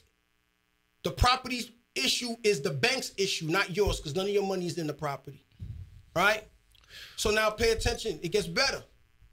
Most people would have refinanced to get their money back. I don't do that. I let the property work. I let my money work. So what does my money do? I make $60,000 a year. I have a fully renovated property. $60,000 a year, recoup back $60,000. So that means I still have $30,000 left. Remember, when the tenants move in, they got to give me 2 months security plus the 1 month's rent. So 2 months security, if you multiply that times 5,000, that meant I would have received, oh God, how much is that? 10,000, if I'm saying the math right, in security payments or so plus. Time full. So I was able to recoup, Oh, my bad. literally recoup all my money within 18 months. So I have no money in the property, $300,000 in equity, $5,000 in net income per month. They don't have too many people got deals like that. That's a fact. Yo, bro, I can show you 5 more right now.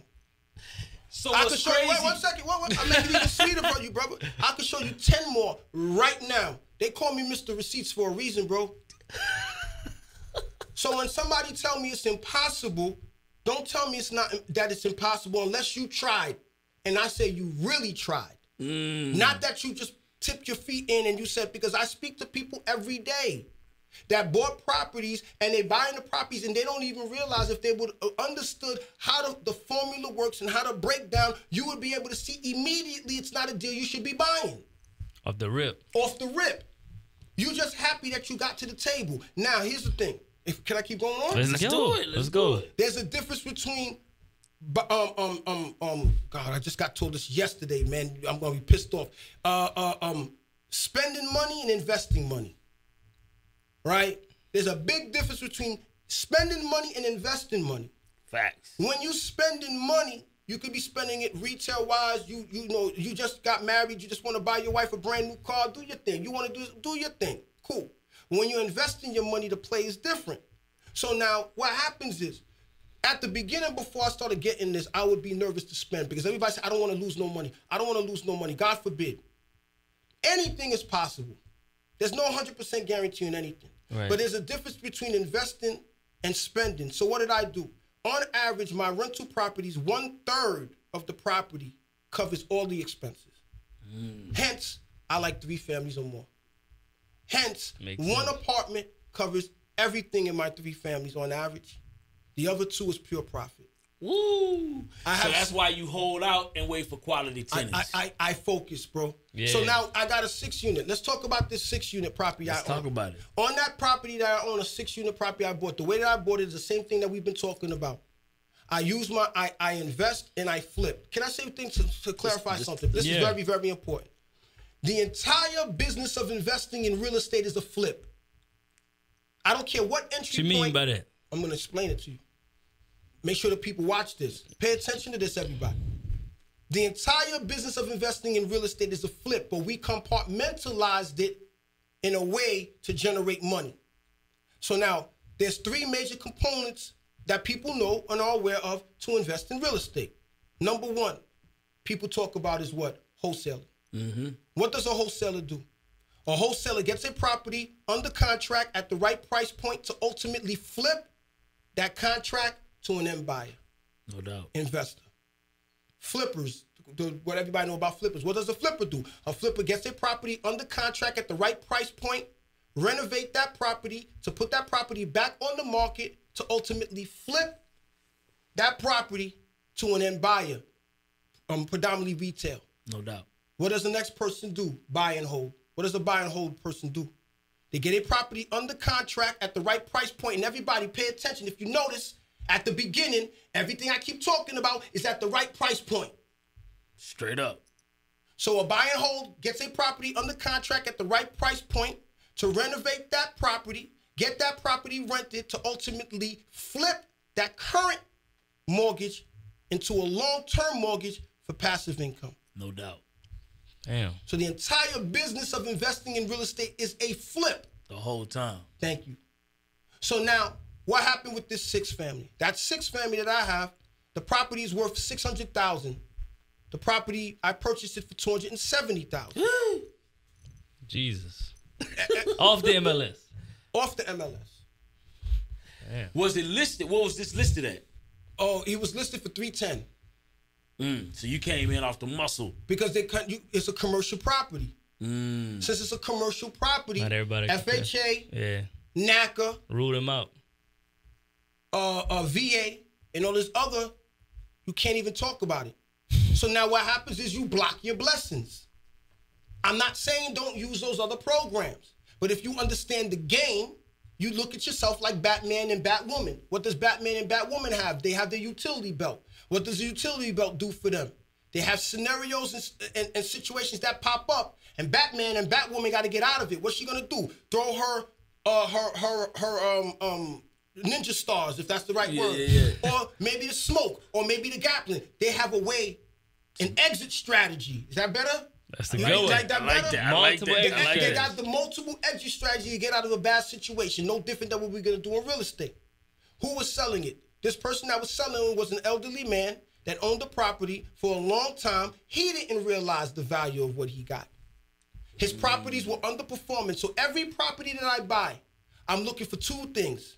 I'm looking for distressed and or underperforming.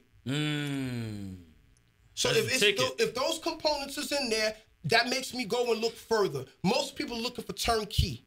They don't want to deal with the stresses of certain things. Fixing stuff. Yeah, I want that smoke. Guess what? I already knew the property was worth $600,000. I got it for $270. All I have to do is bring the beauty out of it. That's all I have to do. The rents in that apartment building was $600 a month, times 6. Do the math. 6 times 6 is $3,600, right? Did I do the math right? Yeah, absolutely. It's all math. Yeah. In a commercial property, you have to put 25% down. 25% of that was roughly about $70,000. I financed $210,000. Immediately when I bought the property, I notified parties. Sorry, y'all gotta go. It's business. It's no disrespect. It's business. The people moved out. I can show y'all pictures of the befores and afters, bro. I show you the before and after. Now let's do the math on the mortgage.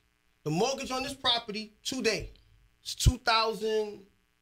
Let's just make it $2,000. It's like $2,050 a month. $2,050 a month. I got all the properties renovated. Yeah. Let's just say it cost me on average, at the time especially, about $7,000 to do each apartment. That's possible. Because for everybody, if you understand, if you don't know how to control your contractor will go on your property and rip everything out and tell you this is the best course of action when you don't have to. So you know what to keep, what not to keep to minimize your cost. No doubt. So let's just make it, just so we can make a round number, $10,000. $10,000 per apartment is $60,000. So $60,000 plus the $70,000, that's what out of pocket, $130,000. I'm out of pocket. Let's make it 150, just so we can make it extreme. Pay attention to the numbers now. So now I get everything rented out. The mortgage is $2,000. $2,000 each apartment I rent out for $1,550 per month. Do the math. I don't know what that is. That's $3,000. I'm gonna do it for you right now. That's a nice number. Times 6, $9,300 a month minus the $2,000 mortgage. I'm Cash left with flow $7,300. $7,300 times 12 months. $87,600 a year in net income I'm generating. On one property. Yes. Now do the math. In less than 18 months, I have an infinite return. Wow. Not only have an infinite return, I have $400,000 in equity, real equity. Now, why you finna have everybody moving to Connecticut? No, it's not about Connecticut. Yeah. It has It's nothing about to being a real hustler. Because I'm not just in one area. I'm all over. It's not. It's about the deal. No so doubt. now what I just displayed to you now is 2 properties. For example, 2 properties that are valued at least about a 1.1 million, more than that, 1.1 million in value, with a debt of under 300,000. So my debt to value is 30%. 30%. 70% equity. Between the 2 properties in net income, I just did the math with you, it's $15,000 a month. That's heavy. Wait. Can I make it a little bit better for y'all? Let's do it. A little bit better? Where that 6 family is at, just around the corner up the block, I got me another 4 family. That 4th family, go on my timeline, and y'all see the one that I talked about with utilizing a DSCR loan for a 7.25% interest rate. And I just closed on it about 2 weeks ago, 3 weeks ago. Congrats, man. Let's do the math on that. The properties are just walking distance from each other. Since it's a 4th family and I already own a 4th family that's worth 4.25, what do you think that means that property is worth? 4.25. Thank you. Where did I get that property off of? The MLS. Not only I got the property off the MLS, guess how much the property was being listed at? 270. 200 and something thousand. What happened was code violations, another elderly man, and distressed. So FHA. Cancel. What do you call that? NACA. Canceled. Veteran. Out of Canceled. there. But guess what? Every one of them could have bought it anyways if they didn't block their blessing and be limited to the way that they're thinking. So guess what? How much? It was on the market. It was on the market for 200,000, and the owner, who was an investor himself that wanted to get out of it, listed cash only. He wanted no hard money because he didn't want to go through the motion. Yeah. Right? It was already habitable, cash only. He, of course, he didn't want mortgages because he knew it was going to be approved. Guess what I did? I got cash. So where do you get cash? Where do you get From the Where do I flips. get cash? Yeah. Well, thank you. I'm. You want to see? You want me? Let me show you something. No, 'cause I want to show you something. Yeah. I'm going to show you something. I'm going to pull it up right here, and you tell me just what. Well, this is TD Bank. I'm going to show you. Give me a second. Yeah, do your thing. Give me a second. If this, don't tell me it's not going. Oh, come on. Give me. Wait. Let me do it right now. In real time. Yeah. I want to do this in real time with y'all. Okay, look, I'm logging on. See, I'm logging in. Let's watch. Make sure nobody. No. Oh, come on, he's not gonna do this for me here. Yo, your reception is horrible here, bro. Oh, you gotta get it on the Wi-Fi. Oh man, give me 1 second, man. Let me make sure this. What did I do the other way?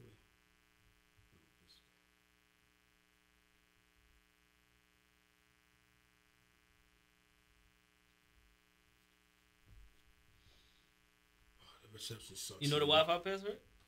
Yeah. Let me see.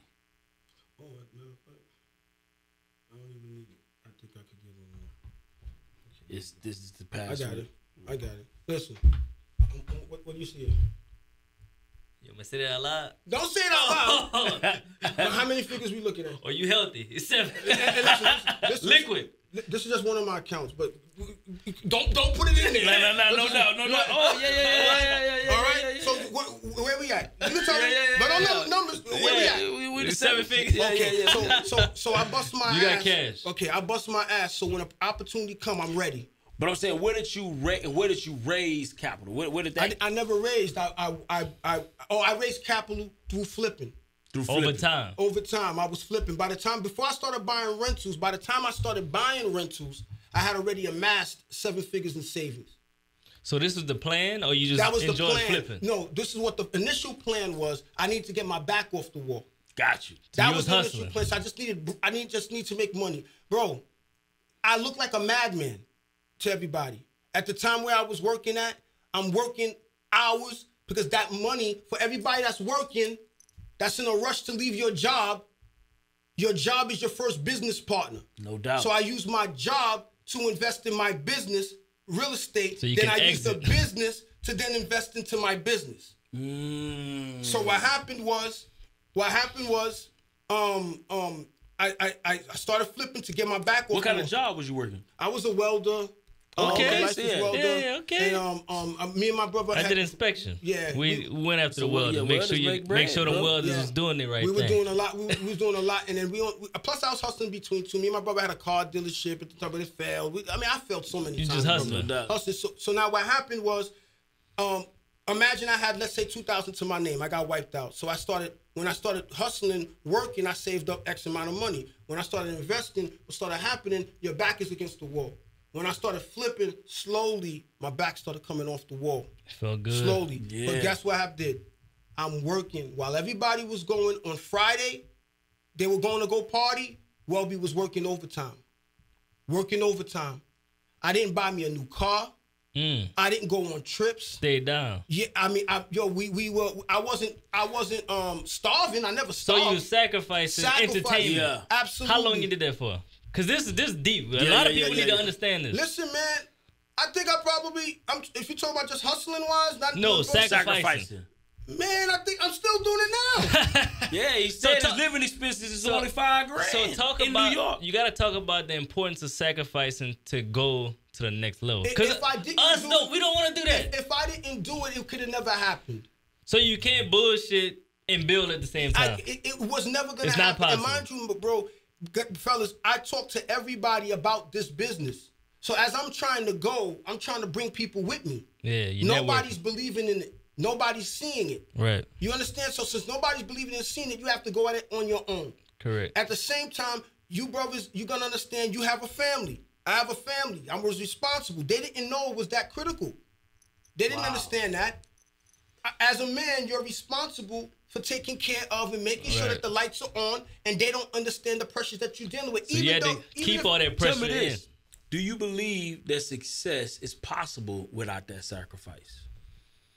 No, Wow. I don't think so. So sacrifice Because is meant to you have luck. They got levels to success. Correct. too, though. And you have luck. It and ain't gonna be there's definitely sustainable, people that hit a bag, luck. Okay, so if you want to talk that, luck, let's talk about COVID. Let's talk about PPP. Let's talk about the credit cards. Let's talk about getting the bag. There's a mob of people that got the bag. So what did you do with that money? Where is it now? Everybody's quiet now. Your story hasn't changed. Your story hasn't changed. Your timeline hasn't changed. Mine hasn't changed. If anything, it's gotten better.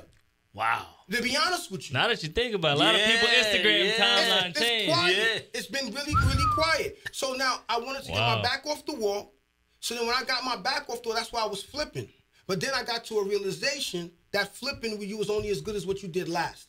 Right. So that meant that the money's gonna stop. So now if I just focus on flipping and I amassed $1 million, if I don't have a way of continuing to feed that, it's gonna just dwindle. So the numbers really don't matter, because the same analogy could equate to somebody that only got $1,000, Right. and then they probably on welfare and they only need a set amount to survive. So when I got to a point where I felt comfortable, I still didn't go buy a new car. I still didn't do certain things. I said I gotta start investing passively so To that get I that don't money have to muscling. physically work for it.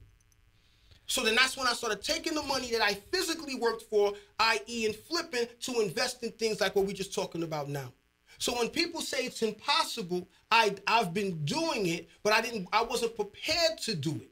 So when people say they want to buy a rental property, I ask them, why you want to buy a rental property? Where I want cash flow. Okay, cool. So if you want cash flow, after we doing this consultation, why'd you buy this property? My brother, you're making $300 a month. You're in debt of $500,000. It don't make sense. It doesn't make any sense. Wow. Yo, my brother, you utilize X amount of money to pay down your interest rate just so that you could brag to the people you got the lowest interest rate. And if you ain't making understood no money, that, though. you would have taken that money, that same money you were prepared to spend anyways. Yeah. You would have taken that money and invested the money, not spend the money. Ooh. Right? So now, so that was my game plan, was for me to do that, to then get passive income. So now, everything for me, I look at myself, and I would love other people to start viewing themselves as snipers. Snipers, when it's ready for their kill, goes and they perch themselves up on a mountaintop or wherever. They sit on top of the mountain with their finger on the trigger and their eye on the scope, looking for their target. They're not gonna move. And people will tell you, snipers have been known to wear diapers. and will do their business on them because they laser focused. I'm going to take this person out. That's how I look at myself. So what I just showed you wasn't to show off. The money wasn't to show off. I'm ready. You get what I'm saying? Anytime. I'm ready. So and you sacrificing still. Yes. Please. Yes. So then now, guess what? In between that now, so those people that's going to say, yeah, but you just can't work and work. I live a lovely life. You go where you want when you want. I go where I want. I take care of my peoples. I buy whips. Take care of your tenants. I take care of my tenants. Employees. I buy whips for cars for people that I care about and love. All right. Life is good. Life. Thank you, God. I appreciate it. Now, how long did it take you to get to the seven figures? Like flipping, like, was it 2 years, 3 years? Oh, because some people, you know, we talking right now talking about flipping. They think, you know, they trying to do it in a year. Oh no, well, it was levels too. Because at one point when I first started catching my stride, I was doing one property maybe, and it took me 7 months to do it. 8 months to do it. So once you figured out the system. Yeah, and then at one point I got to a peak where I started averaging around 20 to 30 houses a year, flipping. And then the proceeds that I would make, I would stash because I knew that after I got the pressure off my shoulders. Yeah. Then after that, I'm like, you know what? I'm gonna identify an area I want to invest in, do the recon work. I knew New York I didn't want to play. Yeah. I didn't want to play. Yeah. So let me do some recon work. So I started doing investigations. Not just taking the word. That investigation is critical. Not just taking the word of what someone said, because what works for me might not work for you. No doubt. But the process remains the same. The fundamentals remain the same. So what does your investigation look like? Because I know that's critical. Okay, so now you're talking about for the rentals. Yes. On the rentals, we from the hood. We grew up in the hood, right? No doubt. There's money in the hood. Definitely. Doesn't mean the hood, when I say the hood, shoot 'em up, bang, bang, hood. All right? Also, I want to talk about that when people talk about gentrification. Gentrification is not a black or white thing. It's the have and the have-not thing. Okay? So you might as well could say I'm gentrifying because I'm buying properties in the area and I'm making them nicer, and truthfully, I'm pricing the people to some degree out, but I have to because of what I paid for it and what it cost me. I got to recoup my money back. No doubt. So it's no different than what's happening in Brooklyn or what's happening out here in Texas with people flooding through here, right? So now, what I did is I went out there and I hung out. I went Learn the area. I went to the corner of Wawa, like you guys got the Wawa out here. I went to the corner of Bodegas and I hung out. I looked like I was in the area. I went to the barbershops. And you know how the barbers are, yo, you want to get a haircut? They see a new guy. Nah, I'm just checking to see. And I'm just sitting there watching them. Cutting people here, hearing the vibe. So what they talking about? Yeah, I went to maybe not even the clubs, but just check out the environment. I was doing that shit for months. Then I started finding out how much people were getting rent for. Why were they getting rent for that amount of money? So how did the property look? So the flavor I know I could bring. So then from that point, I said I can invest here. Okay, if I can buy the property at this, my mortgage, and I do my calculation, the mortgage is gonna be this. Oh shoot, I'm gonna buy only 3 families here. If I do this with the 3 family, this is gonna cover this. This is how much I'm gonna be making. So when I do my properties and I found another property recently, I can tell you how much money I'm gonna make on it before I own it. Wow. I don't even own it yet. I might not even own it. Yeah. But I'm not gambling. I'm investing. No doubt. So now, do the for research. the people that get fearful of buying, you're always going to have that anxiety because you're spending a bunch of money, but your anxiety level is going to be different because you see the outcome that you're looking for. So it's no different than driving a car. There's a chance that you're going to get hit, or you can hit somebody, but you get in the car, you drive, and you put your seatbelt on, and you keep it going. That's how I look at this shit. And you're confident in that car, too. I want to say things for that 4th family so I can add on to that real quick. So when you were saying about how did I fund, I just explained to you how I funded in terms of the liquid cash, and I showed you some of the liquid cash that I have. But forget about that. What do I have? I have a portfolio of properties I just presented to you that has what in it? Equity. Equity. So what did I do? People keep talking about becoming their own bank. What did I do? I became my own bank. How did I become my own bank? I went to the banks and I said, yo, I got equity of X amount. How much could you give me off of these? So I give an example of one property that I own. They gave me $200,000 in equity. So you did a refi? I'm going to show you what I did, bro. Okay. Okay. You want me to show you? I can show you. Let's flash on the screen. All right. I'm going to show you. You send it to us. Yeah. I'm gonna show you. Well, I don't want y'all to show them. But I want y'all to see it. Your crowd trusts you. I'm gonna show you what it says here.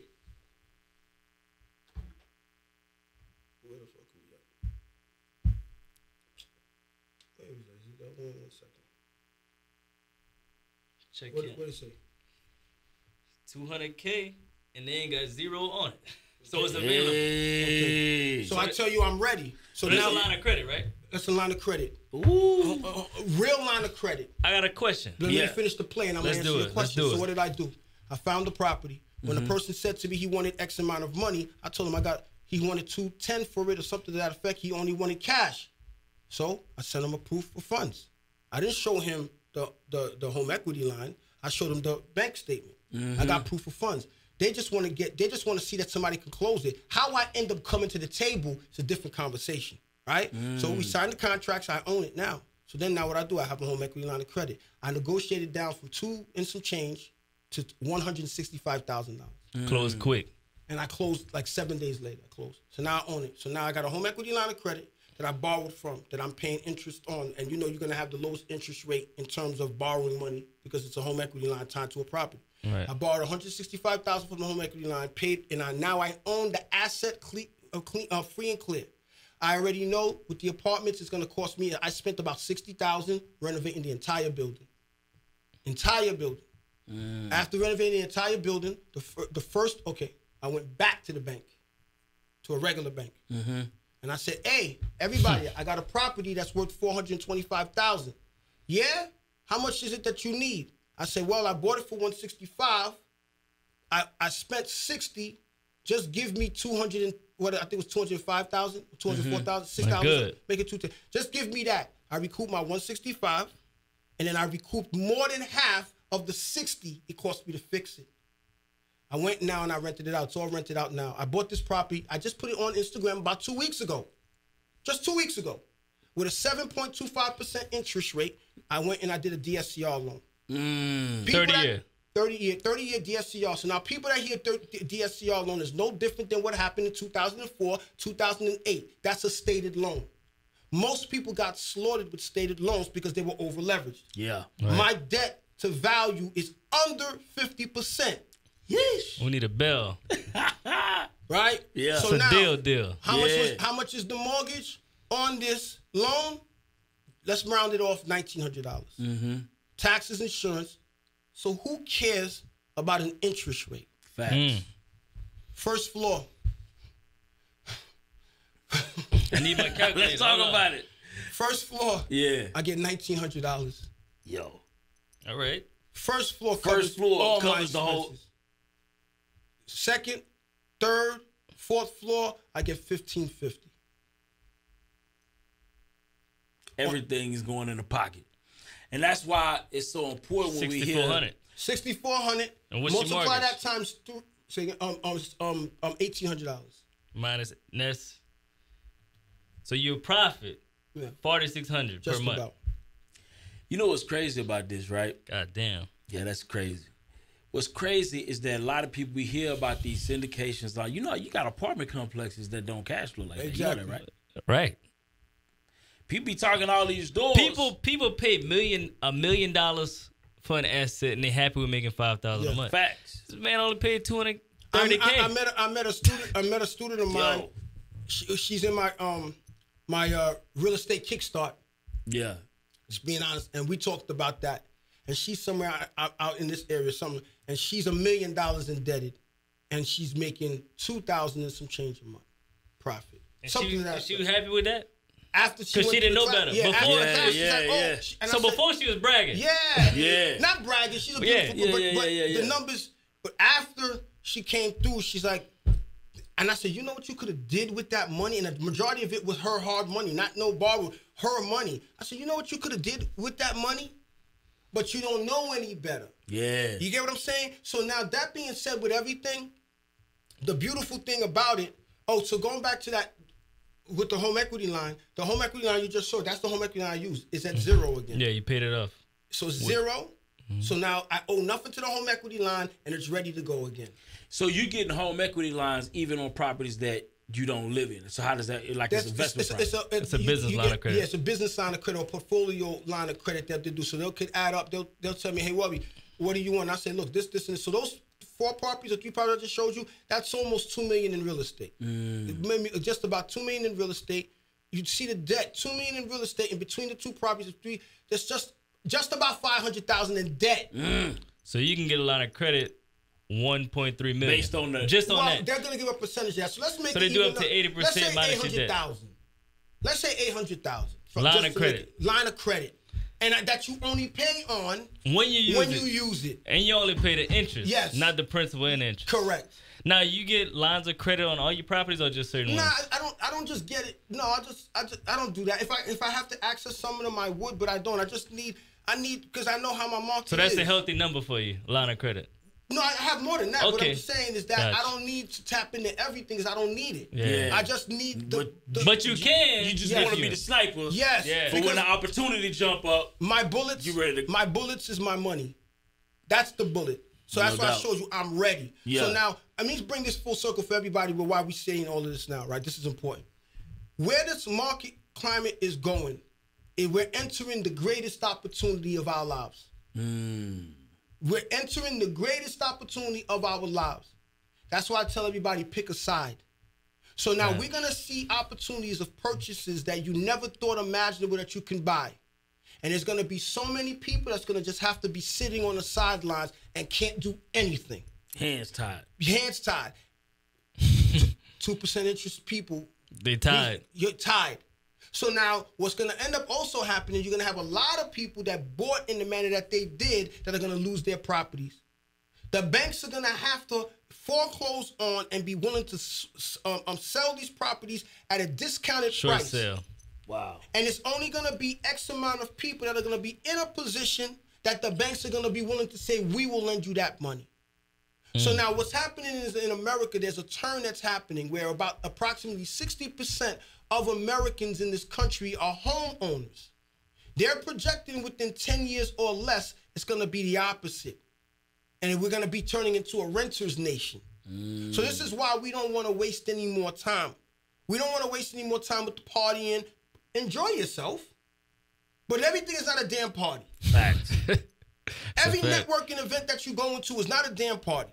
No doubt. You came here to get Be some intentional. game. Be intentional on what you're doing, right? Because the window of opportunity that's going to be upon you is closing, and then what's going to happen is for the ones that are talking about generational wealth, you won't have anything to pass on to your children so that they could be outside of the rat race in terms of roof over their heads, cash flow, and things of that nature.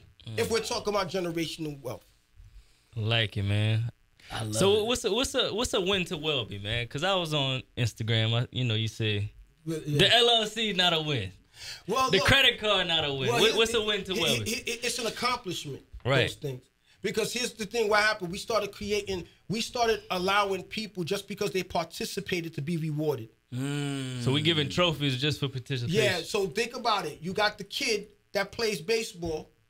And just because he participated in it and he was the worst kid in the world, we don't want him to cry, he gets a trophy too. So now what happens to the one that's exceptional? They get the same trophy. He gets the same trophy. Now you discouraging this person that's being exceptional because why is that we all get the same reward? So now I'm proud of you getting your LLC because within an LLC or an S Corp or a C Corp, you need that to do business. No doubt. Because you're a business owner. Correct. Great. That's a great accomplishment. Right? You got your business credit. Awesome. Wonderful. You got it. What's the game plan with it? No plan. Because they have no education. It's just that I got the money. It's because it's popular. Right? So the reason why I said that and it triggered people. And they're saying that, well, it's not a win to you, but it's a win to me because I didn't do it before. No, I'm happy for you that you did it. But don't stop there. Now it's time to do something with it. So people think because they got that, so that's the reason why. So I'm saying all of those things, you should be applauded. I'm happy for you too. But when you look at the bigger picture, it's not the win. For me, if we're talking about real estate, the win is that you're purchasing a property that's going to meet the goals that you want. Irregardless if it's a retail price purchase or if a investor purchase. Whatever you choose that you want, there's nothing wrong with what you want so long as it's aligned with what you said that you want. right? So if you okay with buying that property and it's for you and your family and you're going to pay that mortgage and y'all already know that technically it's not an asset because you paid overpriced, but you and the family are ecstatic and happy, listen, live your life, man. I'm not judging you. No doubt. Yeah. Live your life. I love it. But if you flip it to me and tell me that, yo, I bought this property because I wanted to invest because I wanted my kids to have X, Y, Z, blah, blah, blah, you shouldn't have bought it that way. I'm sorry. Damn. Yo, man, so what's next, man? I know we, man, this been a good one. Oh, that's a great one. Bro, what's next for Welby? Man, listen, I think that I've come to a point that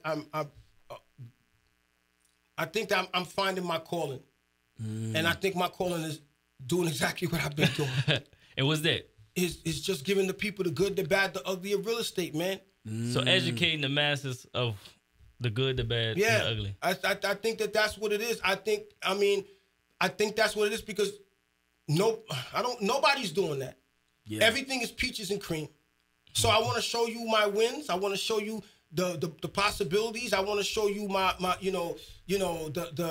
the glitz, the glam. I want to show you that, but I'm not gonna lead with that. I want to show you what it took for me to do that. The full picture. Transparency. So that's where it's at for me. And aside from that, man, I wanna help people, as many people as I can, but only people that are serious about getting to it. You know, that's what I want to do. So how could they get with you? Well, listen, for everybody, because I get asked all the time about do I have any mentoring or training or anything like that. I'm saying it with the utmost respect. I'm the hottest brother out here moving, man. I'm not saying I'm the biggest. Yeah. I'm not saying I have the most of anything. I'm not saying any of that. But I'm the hottest brother out here moving. No doubt. Right? Yo, if you have interest in investing in this space, if you have interest in somebody that's going to be authentic with you at all times, if you have interest in somebody that's not going to school you, play games with you, that's going to pour into you, keep it real, that's going to cry with you literally, I come second to nobody. I'm being honest and real with you. So that's the reason why I put the programs that I have. I tell everybody, if you ain't ready for this smoke, don't do it. Straight up. Don't do it. I'm not going to bait and switch you and somebody else is going to be the one popping up. I'm going to be here at all times. So what I have now coming July 17th, if I may. Yeah, go ahead. July 17th, this is the next class that I'm putting up, the real estate kickstart. My last class just ended, and it's amazing, bro. When you see the growth of the people, you see it starts to click in their head. They start to see the mistakes that they made. A lot of them have been robbed.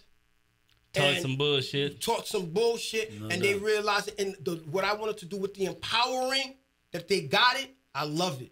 So for many times when people message me, the number one question they always ask is, how do I get started? That's always the generic question. How do I get started, or how much money do I need? And I tell people that there's no way there's a blanket statement to respond to an individual. So that's the reason why I put the real estate kickstart together. So it's a 2-week training live with me over Zoom. It's every Mondays and Wednesdays. Be prepared to be with me for a couple of hours, right? And I'm going to put you on your ass. And I'm going to show you in chronological order exactly what I've done, a strong overview of what I've done, similar to what we did on here, but I give you in way much more detail, intentional detail on how I started with zero to having the portfolio that I have today. Wow. Right? Nice. And exactly what I did. So it's called the Real Estate Kickstart. So for those people that are interested, it's filling up fast. I guess we could put the QR code up on here on the YouTube so the people could see that. Or if you guys want, you could go on the website, THE Real Estate Kickstart. If you go on the realestatekickstart.com, it'll automatically put you on the website. You can fill out your information, and somebody from my team, or maybe I'll call you myself. We're gonna have an in-depth conversation with you because we only want to rock with people that's for real. Action takers. No Action doubt. takers. If you're not about that, this ain't for you, man. It's not for you. So that's what I got going on, and I'm ready. Love it, man. Well, we have the link in the show notes, the bottom of the YouTube, so it's easier for them. Absolutely. Some people can't spell. Yeah, that's a fact.